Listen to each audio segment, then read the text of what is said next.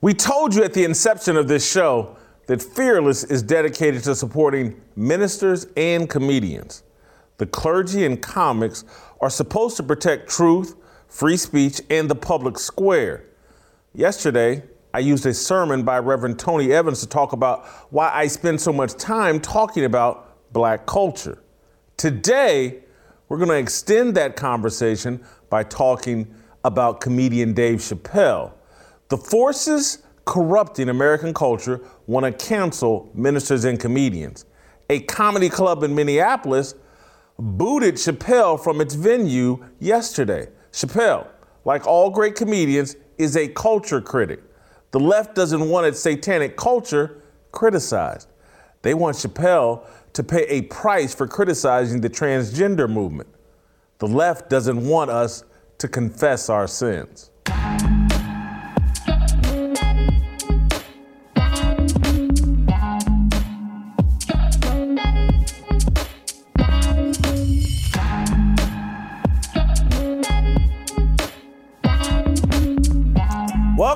Welcome to Fearless with Jason Whitlock. I am Jason Whitlock, your host. Happy Thursday to you and yours. Happy day before Friday. The weekend is almost here. We're going to continue to soldier through this week, and we're going to actually pick up where we left off yesterday.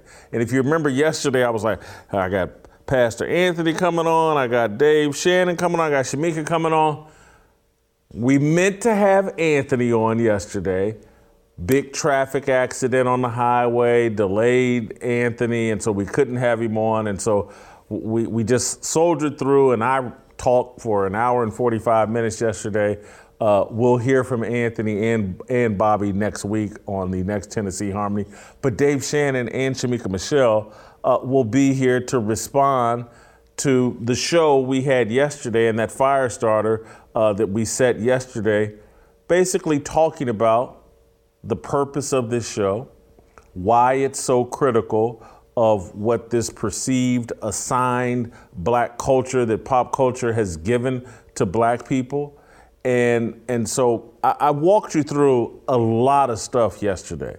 And if you know anything about a coach or any leader or any public speaker, mostly what they do is find a new way to say the exact same thing over and over again. And that's kind of what I spelled out yesterday as like, what do you mean you don't? What solution am I offering? What solution is this show offering? Every day we come up with a way to tell you like, hey man, this biblical worldview, Jesus Christ, Christianity, that's what made America great. Those are the values and those are the solutions we're offering up on this show. And so I want to go a cut deeper, or I don't even know if it's deeper or I just want to expound on that a little bit more and explain to you how Dave Chappelle is connected to that. And again, I mentioned in the open of this show about how this show, from its inception, we talked about, and I explained on this show, and I explained to the Blaze what I wanted to do with this show, and I've explained to the audience. Comedians and ministers have let America down. They haven't kept the public square open for uncomfortable conversations. They're folding to the culture that wants to silence everybody and everything.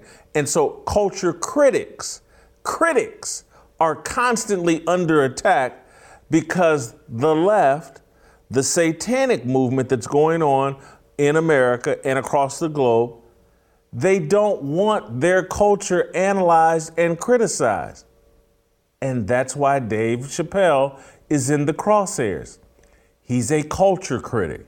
His comedy is about critiquing popular culture, mainstream culture. That's what all great comedians do, and that's why they're important, nearly as important as ministers, because they create a safe space and an environment where the rest of us can have these uncomfortable conversations and get at the truth.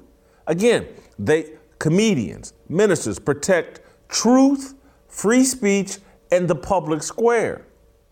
That's why ministers and comedians are under attack. And again, I'm going to connect it all the way to yesterday's conversation about Tony Evans. And the minister Tony Evans was my jumping off point yesterday. And he talked about, are you willing to draw a line in the sand as a Christian, as a believer? Or will you just bend to the culture and bend to the culture and bend to the culture and try to make your religion fit and your religious views fit into the culture? And he said, there will be no favor. You will receive no blessings. You will descend into this hell on earth that we're descending into if you're not willing to draw a line in the sand. This show, me, I'm about drawing a line in the sand. I'm about criticizing and exposing the culture because I understand the power and the necessariness of confession. And so Dave Chappelle and what he does, I want to connect this back to Dave and what he does, like a minister. When ministers and comedians talk about uncomfortable truths and point out uncomfortable truths and ironies and hypocrisies and stupidity that go on in a culture, it's a form of confession. It's a form of drawing a line in the sand. Hey, there's a price you have to pay for this level of stupidity. And as it relates to the transgender issue and this whole movement we have going on globally, but most acutely right here in America, that we don't know what a woman is anymore. It's just a vibe. It's just a feeling. Anybody can be a woman. Anybody can be a man. It doesn't matter your sexual organs. It doesn't matter your chromosomes. It doesn't matter what God made you inside the womb. You get to decide. This is insanity. Dave Chappelle, through his comedy, has been pointing it out, and now he's under a vicious attack. They want to cancel him because they want to cancel confession. They don't want us dealing with our flaws. Let me read the statement from First Avenue, and this is a comedy club or theater in Minneapolis, and Minneapolis is like becoming the new San Francisco. I mean, Minneapolis is just woke and crazy. I think George Floyd accentuated this, but clearly these seeds had already been planted long before George Floyd because, man, have they taken root and blossom. This is like a bamboo tree. It grew under earth, and then once it got above ground, it's growing 4 inches every 2 hours or something. This is crazy, but here's what First Avenue had to say about canceling Dave Chappelle. The Dave Chappelle show tonight at First Avenue has been canceled and is moving to Varsity Theater.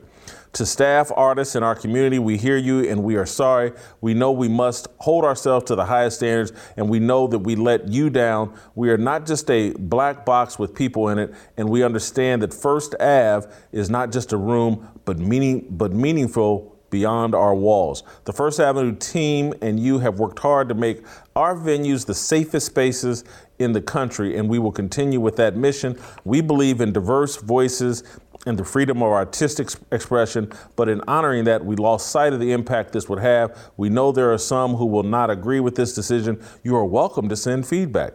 If you are a ticket holder, look for an email with information, your tickets, blah, blah, blah. That's First Avenue folding to the woke mob. And Minneapolis, it's not shocking. Minneapolis has a transgender city council president, calls himself Andrea Jenkins. Andrea Jenkins wrote a poem criticizing Dave Chappelle. And again, their political structure in Minneapolis applied pressure on this First Avenue and Dave Chappelle under attack. Their transgender, the man pretending to be a woman who's their city council president, attacking Dave Chappelle through poem and trying to silence him. They don't want us talking about what they're doing. They don't want us analyzing the culture they're imposing. They're trying to shut down Dave Chappelle. Before I play this poem from this transgender man, I want to just piggyback off yesterday's conversation and explain to you why confession is important. And I thought of this yesterday. We have a prayer call every Wednesday at 5:30. People that work on the show, people that work with us in Kansas City, and I was thinking about this yesterday during our prayer call about why prayer is important and why confession is important. And as I like to do, I thought about myself and what's going on with me. And I want to explain this to you all because I don't want you to think the solution we're offering, Christianity, is some sort of magic dust, magic spooky energy in the air, that when I talk about a biblical worldview and adopting the philosophies and the guidance and submitting yourself in obedience to God and the gospel, this is a real thing. It has tangible results. The reason why you humble yourself in prayer, the reason why you publicly confess your sins is because it compels you to do better. I'll give you the real life example. It's why I constantly on this show and in my private life constantly talk about my gluttony and my battle of the bulge and trying to get healthy. I used to not talk about it. This used to be the big open secret that I just wore around everywhere. And Justin, if you have time while I'm doing this, pull up the picture of me at ESPN in the blue t-shirt when I'm damn near 400 pounds. Pull that up and put it on screen. I walked around like this all the time. It's a big open secret. Like, man, Whitlock is struggling with gluttony. It's obvious. Look at him. And I walked around, but no one would talk about it. Everyone would just act like it wasn't there because I acted like it wasn't there. I acted like it was a non-issue. Everybody could see it. Look at that. Who couldn't see it? Like, holy cow, Whitlock, stick a pin in Whitlock and let the air out. Let some of that gravy out. Everybody could see it. I wouldn't talk about it. I ignored it, pretended like it was no problem. But over the course of the last year, for the first time, I got comfortable where I talk about it constantly. I confess the sin of my gluttony constantly. That's what I'm doing right now. I pray about it, but I talk about it. And it's a way of keeping me focused on what the problem is so that I address the problem. See, when you run away from it, hide from it, don't talk about it, don't confess it, it's a way of avoiding it and just hoping it goes away on its own. And so it not only changes me and my attitude and my approach, but by me talking about it publicly so much, it changes the way that people engage with me. Take my mother. When I go home to Indianapolis, my mother's an awesome cook. She knows all the foods that I love. But because I'm constantly talking about gluttony and my battle with the bulge, now when I come home, the food she prepares for me is in line with that, and I don't even have to ask for it. There's a woman named Ricky that works with us here at the Blaze. She works in Dallas. She came to Nashville to hang out with her girlfriend, stopped by the office, and she brought, as a gift, she brought healthy snacks to the studio. And it's because I keep publicly confessing. I'm battling my gluttony. I'm trying to lose weight. She can see the results.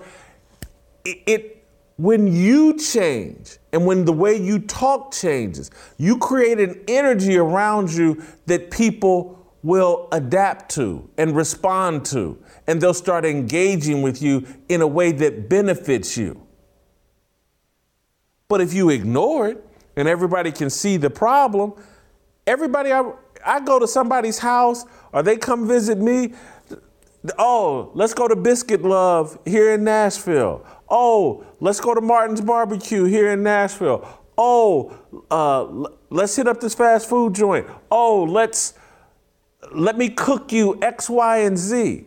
And it's because I was ignoring my problem. Everybody could see it and they say, oh, well, he must be happy being that big. So let me feed him food. Again, the reason I talk about me in strip clubs, it's a way, and get my friends acknowledge it. And again, no one hits me up and says, hey man, let's come on out to Vegas and let's hit up Spearmint Rhino. And I got friends that still love to do that. And I don't judge them. I'm not criticizing them. But they don't ask me anymore because I have publicly confessed my problem, what I'm dealing with, and the direction I'm going. And so they respond to me differently. They don't make those invitations. I was the king of it. My reputation among my friends, like, oh my God, if you get married, make sure Whitlock throws your bachelor party. It's going to be off the hook. They don't ask me that no more. Again, confession. Again, this is what Tony Evans, me expounding on his point. He said, draw a line in the sand if you want favor. I'm saying confess your sins if you want favor. And they're trying to stop us from confessing our sins. They don't want us in a spirit of favor. They don't want God to favor us. They don't want us to do better. And so they don't want us to talk about this satanic culture they have built for us. Don't talk about it, ignore it. Pretend everybody can see. Again, it's like when I showed y'all with Ryan Clark and these guys asking Charles Barkley about black on black crime. Oh, let's don't talk about it.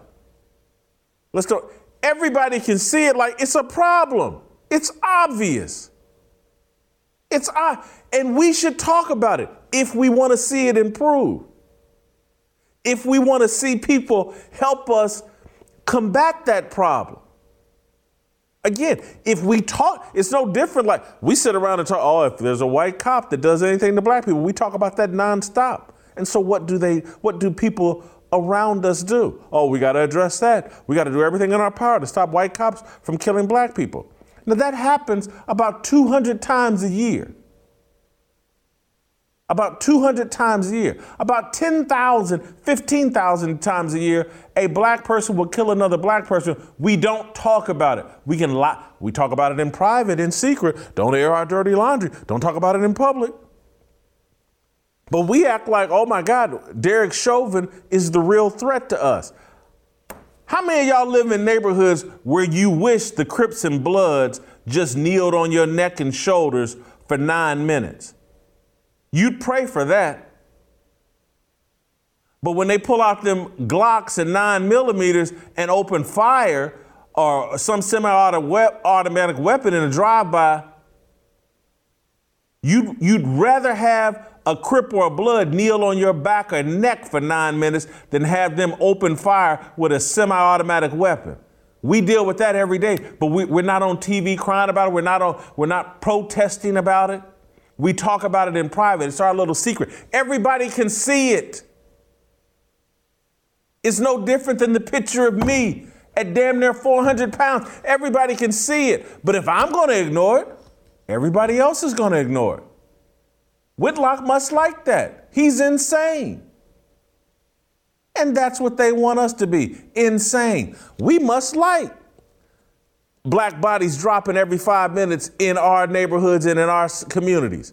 Because we don't talk about it. We don't confess it. We don't acknowledge it's a problem on a daily basis. This is why I talk about it every day. It's not once a week thing. It's not once a month. All the time. And watch how people change around you. We got this whole insanity about this transgender issue, and they put a black face on it. And they don't want Dave Chappelle objecting to it. They don't want people talking about it like, hey, this is insane. It's no different than why they've tried to silence Matt Walsh over at the Daily Wire. But here's the transgender black city council president in Minneapolis going after Dave Chappelle. The poem is called Mistaken Identity.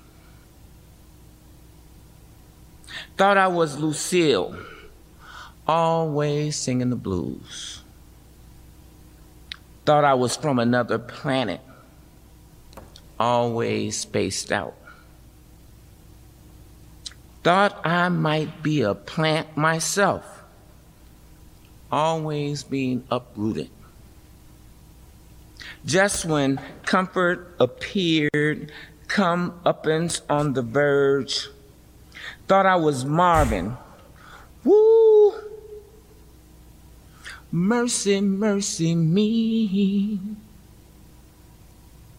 Dave Chappelle thought I was a carpetbagger, an imposter, an impossible burger.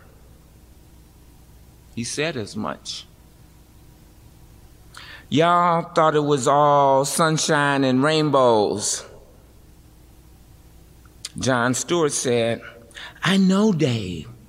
He's a good human being. I know his heart. But we ain't talking about his heart. We ain't talking about his charity. I have a great deal of sympathy for that man.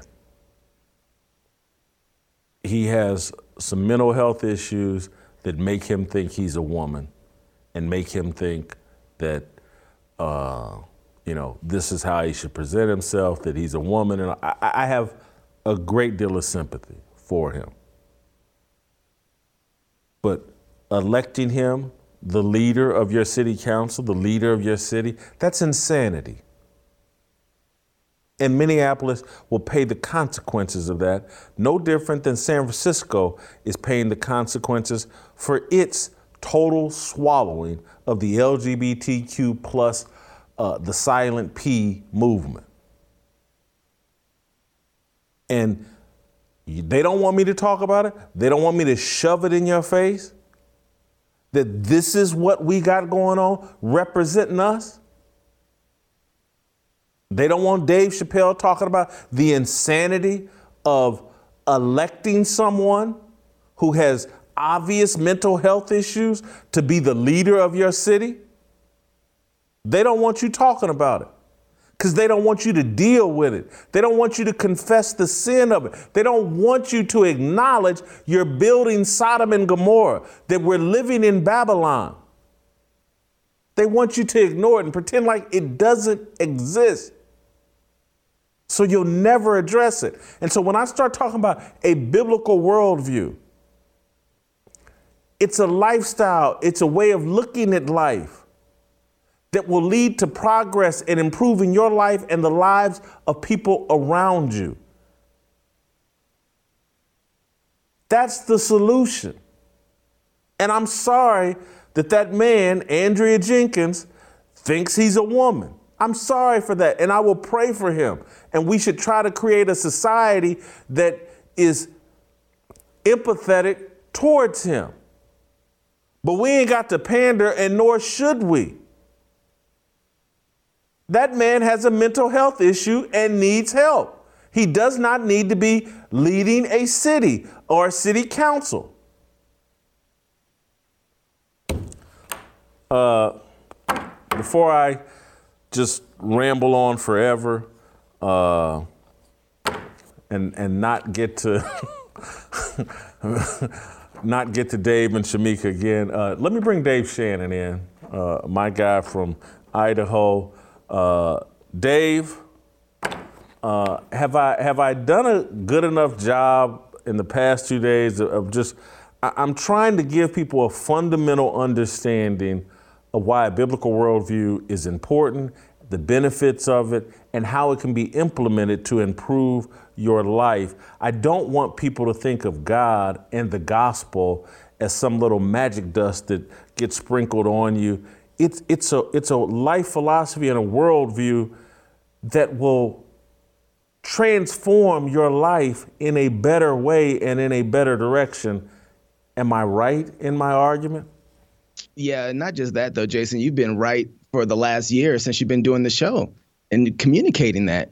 I'm sorry, I'm still tripping about the insanity of what's happening in Minneapolis. I'm surprised that you can be comfortable enough right now with the economy falling apart and the inflation going sky high and gas prices almost near $10 a gallon, and you can refuse to have somebody like a cash cow like Dave Chappelle come. The insanity there is not going to be successful long term. It's insane that you would look at all this in the economy and think like, yeah, it's a good deal to remove a cash cow. Anyway, that said, the paradox right now that I think people are missing, the one that gets overlooked a lot, Jason, is the paradox of in order to be up, you need to get low. We miss out on this because we have pride. The way that the world actually works is what you've been communicating on your show is that if a man wants to be exalted, he first needs to humble himself before God. And humbling himself before God, in due time, he will exalt you. And the way that this works is that you look at the world and you say, I have made a mess of it. Obviously, what I think I know, I don't know. And I've destroyed myself, which is what you've been communicating. I've destroyed myself and the world around me. And I need a new integration point into reality. And the reason you said this at the top of the show, the reason that they don't want you to confess your sin is because that's where the superpower is. Confession of sin is the reordering of your integrations into reality so that you can say, God, I've sinned, forgive me, give me a new way, a right way of looking into the world and understanding the world so that I can create human flourishing. And when you submit to God and you understand that, you start seeing that God has done this in Christ.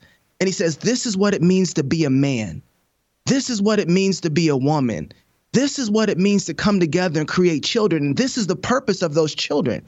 And so having that repentance and confession reorients you to be able to come and interact with the world so that blessings come from it. And in order for blessings to come from it, you have to clean the house, Jason. That's what they're afraid of in confession of sin. Confession of sin is cleaning the house. And this is something that you were saying earlier. When you clean a house, and you get it spick and span, you get it nice and white. Everybody then who comes and interacts with that house knows that they have to act and engage a certain type of way. They just can't come in a nice white house with dirty shoes on. So then all of a sudden the environment around the cleanliness starts to become clean too, because they're saying, wait, we can't have engagement with what this beauty is if we are dirty as well. And so it creates a chain reaction to say, if we're going to enact it, or react or engage with cleanliness and beauty, we need to be cleaned up. We need to be beautified. Wait a second. We have to confess our sins too. But I love my sin. And so that's where the friction comes. We want to keep our dirty shoes on. We want to forget your couch attitude approach to the whole thing.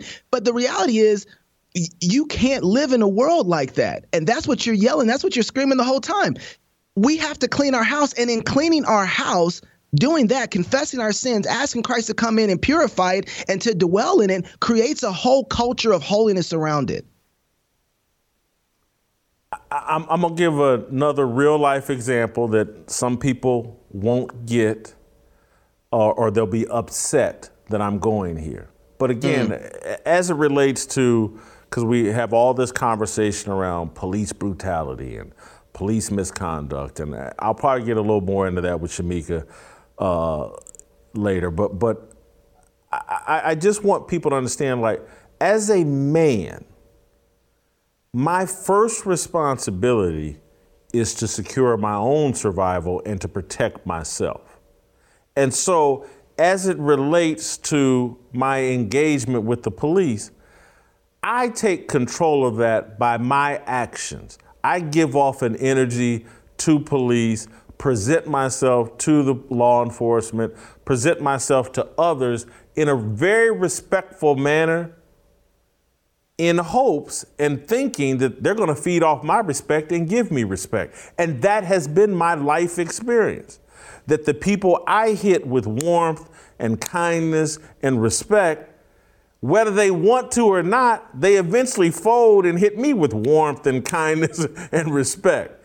And so this is what I'm talking about. Like, there's no line in the sand that we'll draw that Tony Evans was talking about. It's like, oh, so we've accepted this definition of what black culture is from popular culture and the puppet masters in Hollywood and all that. And so that, black people, black men, pull your pants down, have it hanging off your butt like you're in prison.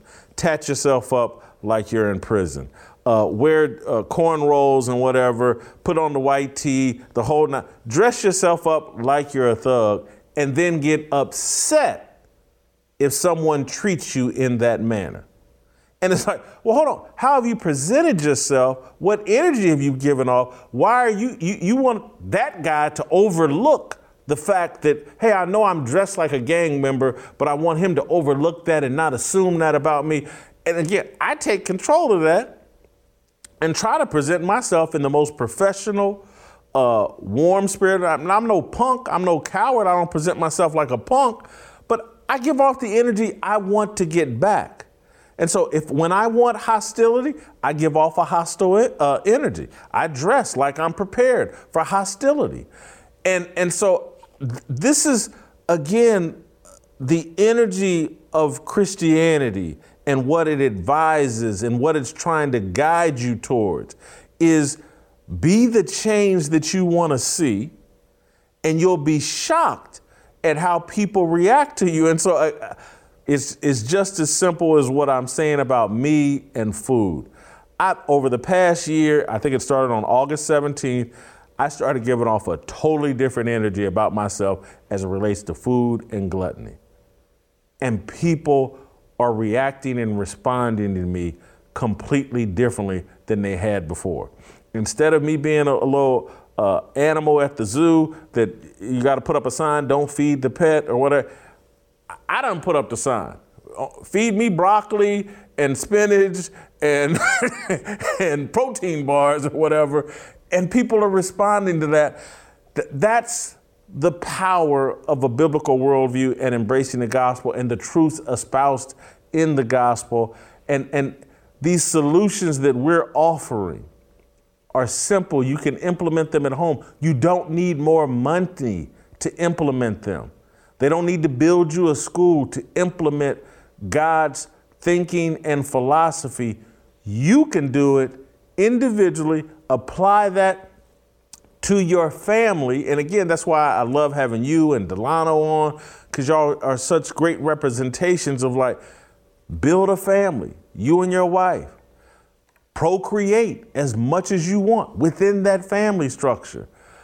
That's what God wants for you. And there's blessings and progress and success built around building that family structure. Am I hitting the right notes? I'm just going to harmonize with you. Yeah, you're hitting the right notes. One of the things you were talking about earlier when you were talking about with the police, one of the first things that my mom taught me with engaging with officers, grew up in a Christian home, but it was bigger than the police officer. It wasn't about the officers. It was more about, are you a self-governed person? Do people know you're a self-governed person? You have ethics and values that extend far higher and far greater than those that come from our society. And son, I'm going to hold you to those. You walk a certain way. You talk a certain way. You bring yourself to have dignity in everything you do. You treat people well. Those values were things that were taught to me by my mother and my Christian foundation, Christian background. And so when I engage anyone, an officer or not, I'm engaging someone with human dignity and human value, and I'm letting them know that I'm governed by a morality and I have virtue that extends beyond the culture, right? I serve a God, an officer, or whoever I'm dealing with, I have to answer to God even before I have to answer to you. So my morality is held at a higher value and I have more virtue than even what you're trying to enforce even at this moment. I always want to have that attitude. I always want to carry myself with that type of dignity. And I always want to hand that down to my children. When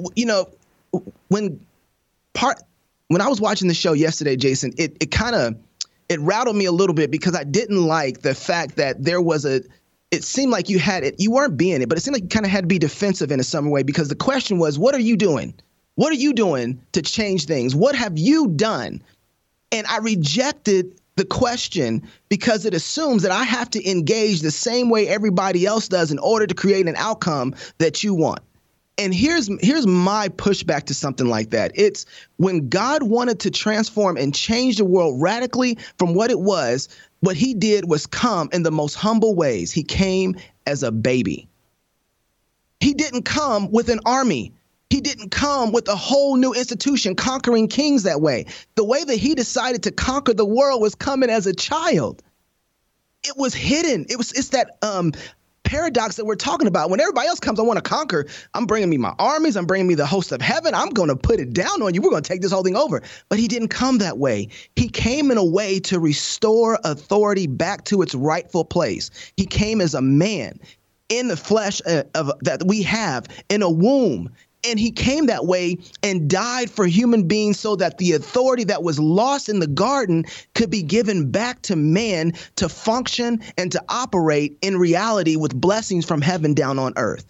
That's what the whole world was designed for, that the earth would look like heaven, that man would be a model of God here on earth. And that's what Jesus Christ restored. He restored that authority. Everything that you do and that we do on this show is in that vein. It's not coming trying to make institutions and make this and make that and put everything out there and come with some huge army. Jason, what this show does, Fearless, is hand out winning lottery tickets every time you air. Here is the authority that you have, man. Repent. Confess your sins in Christ. Walk that way. And then as you begin to live in that authority, you flourish and you grow and you're exalted. That's the only answer. That's the way that the world really works. The problem with the question that was, or the statement that was given to you by your listener was that they assume something different than the way the world actually works. The world works is by properly setting in the authority that's supposed to be there. And when you do that, everything else falls into place. There could be nothing better than proclaiming the truth and the gospel and repentance and faith in Jesus. That's the way that we win. There's a belief, the woman's name was Loretta, and it's pervasive. It's pervasive that somehow there's power and healing in ignoring a problem. And so if we just don't talk about it, if Jason would just quit talking about it, and you know what, just talk about white people and talk about other things. I never hear you blah, blah, blah. And I'm like, well, I want to talk about what's going on with me and how can I improve me? And how can I improve the environment and the people that, again, my family is black. Most of my friends are black. I grew up in a culture that I enjoyed and respected, and I've seen it perverted and turned into something satanic. And it bothers me because I know that it's a gateway drug to bringing down all of America. And so I'm trying, if you could help me out here, and this is where I really wanted Anthony or Bobby yesterday, but this belief that somehow ignoring a problem and let's shut down all critics. And again, that's why ministers are under attack and they're bending. It's why comedians like Dave Chappelle are under attack and many of them are bending is because everybody's trying to silence criticism, and everybody, the left and the people installing the satanic culture are preaching to everybody like, oh man, if you criticize this culture, you've sold out, you're a racist, you're an Uncle Tom. It's like they don't want the culture analyzed, and people are buying into it like, hey, let's don't talk about our problems, that our problems will go away if we just ignore them. That can't be scripturally sound. And that's why, again, I think confession and prayer, humility, all of that is important, and it's all a part of a biblical worldview. There is, if you think about kids, kids act like this. Immature folks act like this. What they do is they go do something that they know they're not supposed to do. And they hope that mom and dad don't find out, and they leave the mess because they can't cover it up. And then they go back and play, and they never expect any sort of punishment for what they did at all. And the Bible talks about this. The Bible says that although they knew God, they chose not to honor him as God and rejected him and decided to worship the creation rather than the creator. part of the problem with this is that they're ignoring it because they don't want the spanking that comes along with it. Okay. They don't want the judgment that comes along with it. The problem is that the insanity of this is that the very idea of them rejecting God is insane in and of itself. That is the judgment. That is the insanity. And that has a long-term effect that will destroy them, and so that's part of the problem, and so when you come and you say, hey, you need to repent, what you're saying to someone is that they need to take all of their sins, all of their shame, all of their guilt, and expose it before God.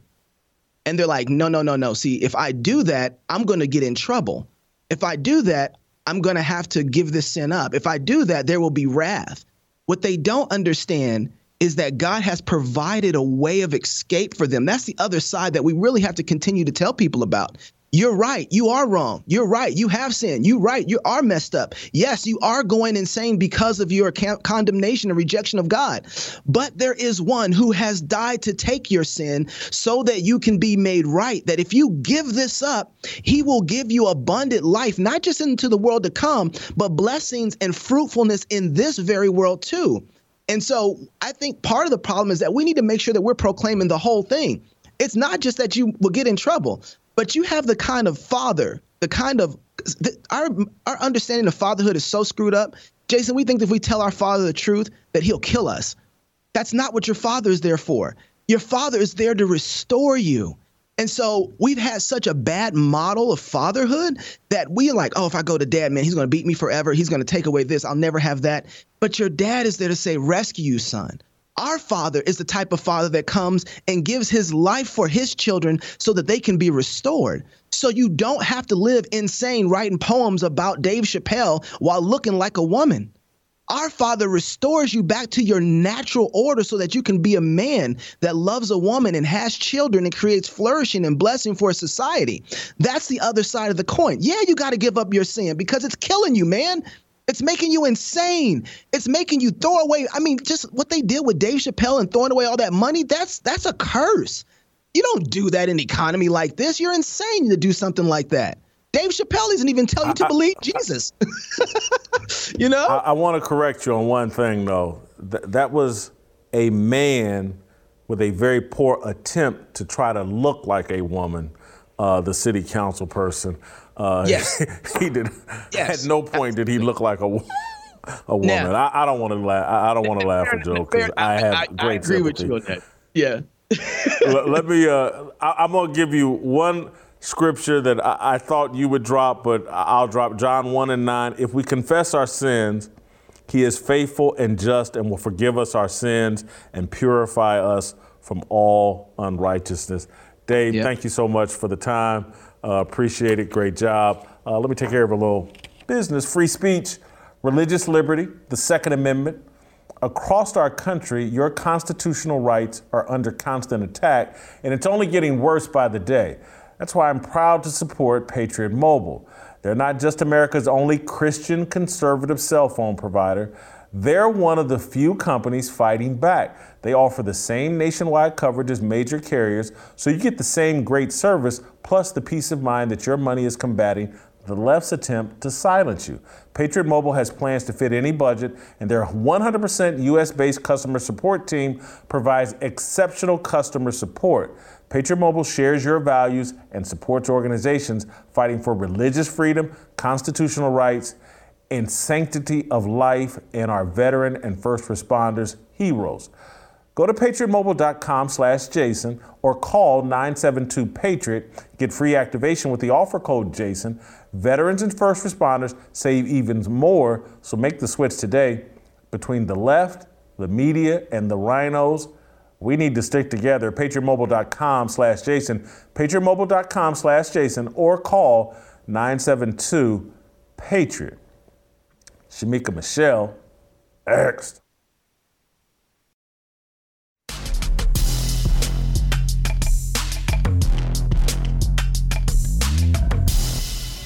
All right, welcome back. Time for some Shamoke Show. My favorite part of the show, my favorite contributor, my favorite fearless soldier, Shamika Michelle. Welcome back to the show. Dave Chappelle under attack. I don't know did you get to see the clip of the city councilman that calls himself Andrea Jenkins? Minneapolis is just a freak show. You know, it's like the Midwest version of San Francisco. But I think they actually are just making Dave Chappelle more popular by pulling stunts like this. I think it's crazy, Jason. First of all, yes, I did see that ridiculous attempt to look like a woman. It didn't work. He did not succeed. But, you know, I think they're so angry. They didn't get Dave Chappelle to bend, which they are used to people bending and apologizing and turning back and asking for forgiveness. Oh, that's not what I meant. And, you know, extra explaining. That's what they're used to. They couldn't get his fans to walk away from him. Those of us that love Dave Chappelle, those of us that understand what he's doing as far as, you know, when you talk about ministers and comedians critiquing the culture, they couldn't get us to turn around. So now what they have to do is go after the venues, and most people are weak. So I think it's going to be an easy task to get a lot of these venues to say, oh no, we can't have Dave Chappelle. His speech is violent. I don't know what happened to sticks and stones may break my bones, but words will never hurt me. Now we act as if words can actually jump up and punch you off the page, or, you know, when they're coming out of someone's mouth, they're actual bullets. What do we mean words or speech is violence? This is ridiculous. It shows how weak we are as a society, as people. And I agree with you. It's an effort so that we won't talk about it. So we won't confront what they are actually doing to the culture. I agree totally with your take on that. Well, Shamika, the way they explain that his comedy is violent and speech is violent is, and we saw this with the Stanford woman, the Stanford professor that got into it with Josh Hawley. They go to suicide rates and say, oh, kids that identify as transgender commit suicide. And so any ridicule, any questioning of their attitude and behavior is potentially dangerous and violent. And this is a conversation I want to have with Bobby and Anthony, probably on Wednesday I will, but you and I can have it, because that tactic used to work with me in terms of like, man, yeah, you don't want to do anything, and we got to tamp down this society to make sure that these kids don't feel so bad that they commit suicide. I get that concern.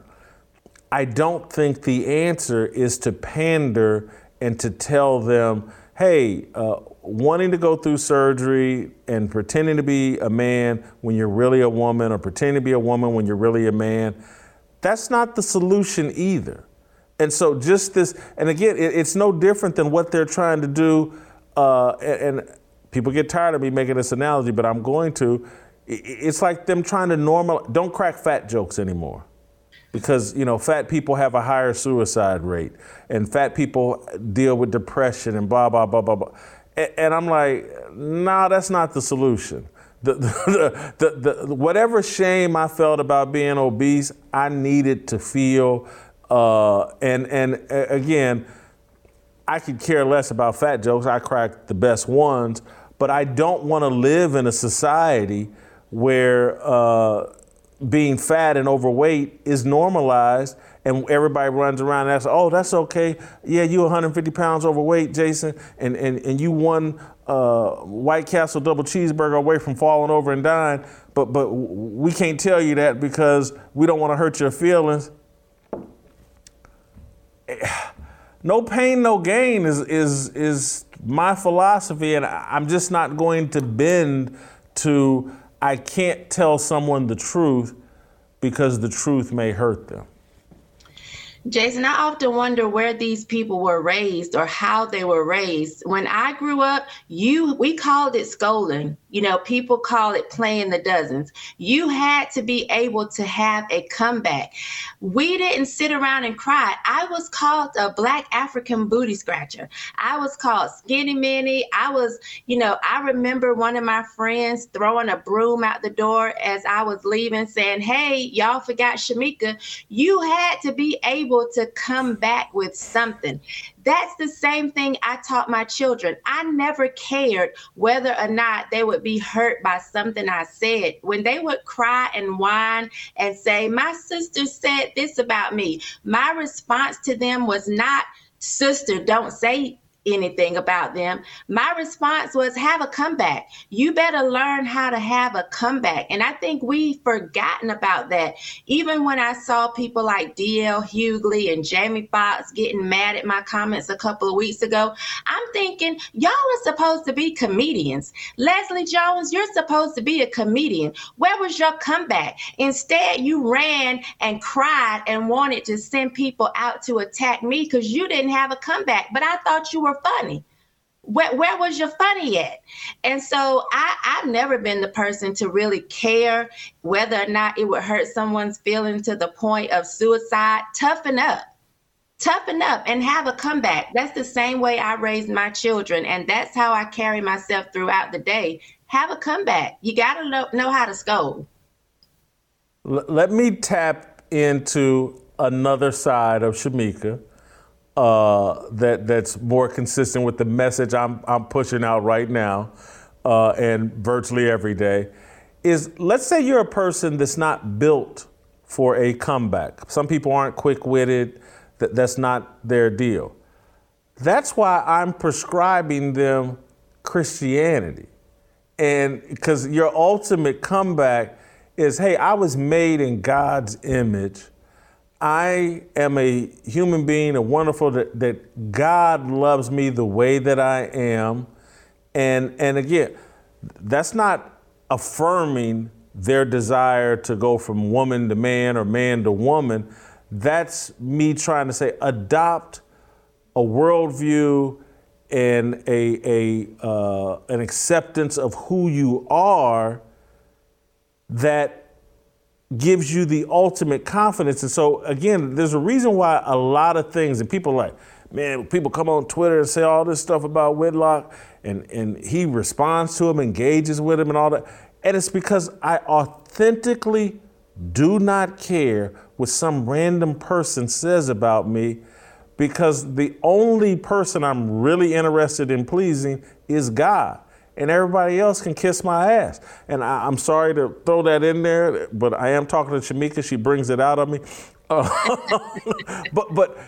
the solution I'm offering is, like, if you take on a Christian identity and accept Jesus Christ, your personal, and just know who you are through Christ, it won't matter what other people say. That's the ultimate comeback. Right. I often say, if God be for me, who can be against me? For me, when I get up here every day, or when I do anything, what I hear is, have not I commanded thee? Be not afraid, be thou neither dismayed, for the Lord thy God is with thee whithersoever thou goest. I've been commanded to do what I'm doing. I feel like this is my purpose, and it does not matter what's said.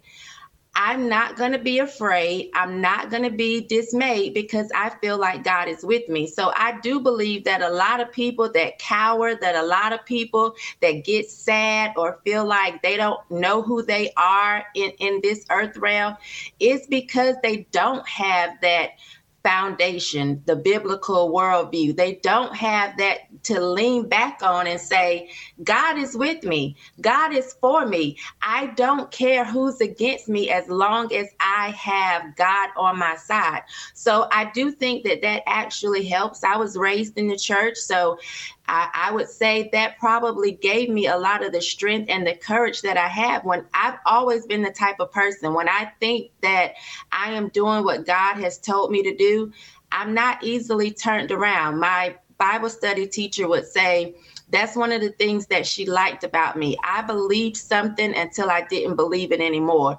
And so I am grateful to have that foundation. And I do believe if people had that, they would be a lot more secure in who they are, and they wouldn't fold, they wouldn't cry, they wouldn't whimper, because they got the big man on their side. You got the big man, it doesn't matter who's against you. I want to get a follow-up from you from yesterday's discussion. We talked a little bit about Charles Barkley and his engagement with Channing Crowder and Ryan Clark. And, these guys went on this little tangent. Barkley against them, but Ryan Clark and Channing Crowder. There are no white Ahmaud Arbery's. There are no white George Floyd's. And so yesterday I showed the incident with Daniel Shaver, who was assassinated in, I believe, Mesa, Arizona, in a hotel hallway. We played that video. It's the most brutal thing I've ever seen happen, a cop do. They assassinated that man on film, and the cop walked. I showed the Tony Tempa video where police kneeled on him for about 10 minutes, cracked jokes as he went unconscious and died. Those police officers walked and nothing, no jail time, nothing. They were cracking jokes about this white dude. Someone sent me one yesterday that was new to me. A cop, I believe his last name's Feaster, Patrick Feaster, I believe is his name, in California. I think we have this video. It's almost as bad as Daniel Shaver. There's a guy that's, he pulls out of a parking lot of a nightclub with his girlfriend or wife or someone, and cop jumps behind him and follows him. The dude kind of speeds off, crashes his car, and then as we showed you in the video, the guy, white dude, Andrew Thomas, is trying to get out of the crashed car. He's posing no threat to the police officer. White cop walks up. We're looking at the video right now. That's the crash car. White cop comes up, pulls his car, shoots the dude instantly. That's the guy falling back into his car. That dude got 6 months and 3 years probation. And the cop lied about what happened. You can hear him lying to the people in the call. He initially lied. I don't know what world these guys are living in where they just don't have access to information, but cops do dumb things. They make mistakes when they get frustrated. I'm sure this fat, stupid cop was frustrated that the guy drove off and didn't pull over immediately and ended up crashing his car. And so in the heat of that emotion and being pissed off, he shot and killed this dude. Well, first of all, I want to say, he shot and paralyzed the guy. And then I think 6 months to a year later, the guy died from complications of the shooting and the paralysis. But that cop got 6 months and 3 years probation for a cold-blooded murder caught on tape. I think they made Charles's point when he said that the media doesn't play this over and over and over again. I wish Charles had the information that you provided about Tony Tempa and the Daniel person, because he didn't have a comeback when they said, who's the, white George Floyd? He would have been able to have that information. But I think he actually made his point that the media does not play it when it's someone white over and over and over again, so that it's etched into our memory. We know that if you take the time to look at statistics, that white people are shot unarmed by the cops more than black people. And they'll say, of course, they said it in the video, because there's more of them. Well, it happens, though, a lot more. And we know that's true. If you take the time to look up the statistics, most people don't. And so they go on what they see in the media. And as Charles said, the media doesn't show you that. So it tells me that the media has a motive as in why they show these things on repeat, because it creates this angst amongst the person and the police, between blacks and police. If you stop someone and you automatically think they're going to be in defense, as a police, you're already on guard. If you're a black person and you're stopped, you already feel like, oh, they're going to shoot me. I never grew up thinking that the police would just kill me. I think maybe I've said it here before. My house was shot up. When I went to the door after calling the police, I went to the door with a butcher knife. I was young. I didn't have a gun. When I opened the door, the storm door, which was glass, it had been shattered. The suction made it cave in. I was holding a butcher knife and I was yelling because the glass caving in startled me. The police were there. I never thought I'm getting ready to get shot if I walk to this door with the butcher knife. I was thinking, I don't know what's going to be on the other side of this door. This knife is all I had to protect myself. And the police started to say, put the knife down. And I was telling them, I'm not going to use it on you. And they were like, we understand, but put the knife down. I just never thought, oh, police are my enemy. I never had that idea, but I do understand now why so many people do. And it's because the media play these things over and over again. How can you not feel like, oh, they must be hunting and killing us if you don't take the time to actually do research? Shamika, thank you. Great job as always. Get your Fearless Army swag, shopblazemedia.com. Hey, we got all three of the singers of our new Harmony song, Allie Taylor, Tay Lewis, and Davina Stewart, in studio. They're gonna sing Harmony live.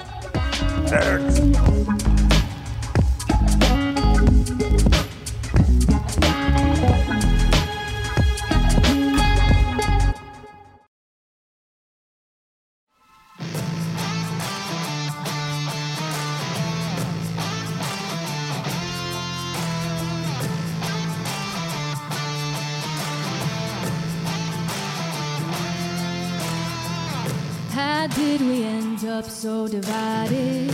Stop fighting and stand tall. We used to be a nation, one united. Now we're headed for downfall. God, let your light shine down. What we need more than anything now. Harmony, let's make a simple vow. Let's come together now. Put all your weapons down, love one another now. Harmony. Time for us to wake up. Choose love, my sister, my brother. See through the lies they tell us. Cause you know we're so much stronger. God, let your light shine down. What we need more than anything now is harmony. Let's make a simple vow. Let's come together now. Harmony. Put all your weapons down. Love one another now. Harmony. Na na na na na na na na na na na. Fear is the enemy. Won't let it get to me. Open up your eyes and see. Let's start right now in harmony. Let's make a simple vow. Let's come together now. Harmony. Put all your weapons down. Love one another now.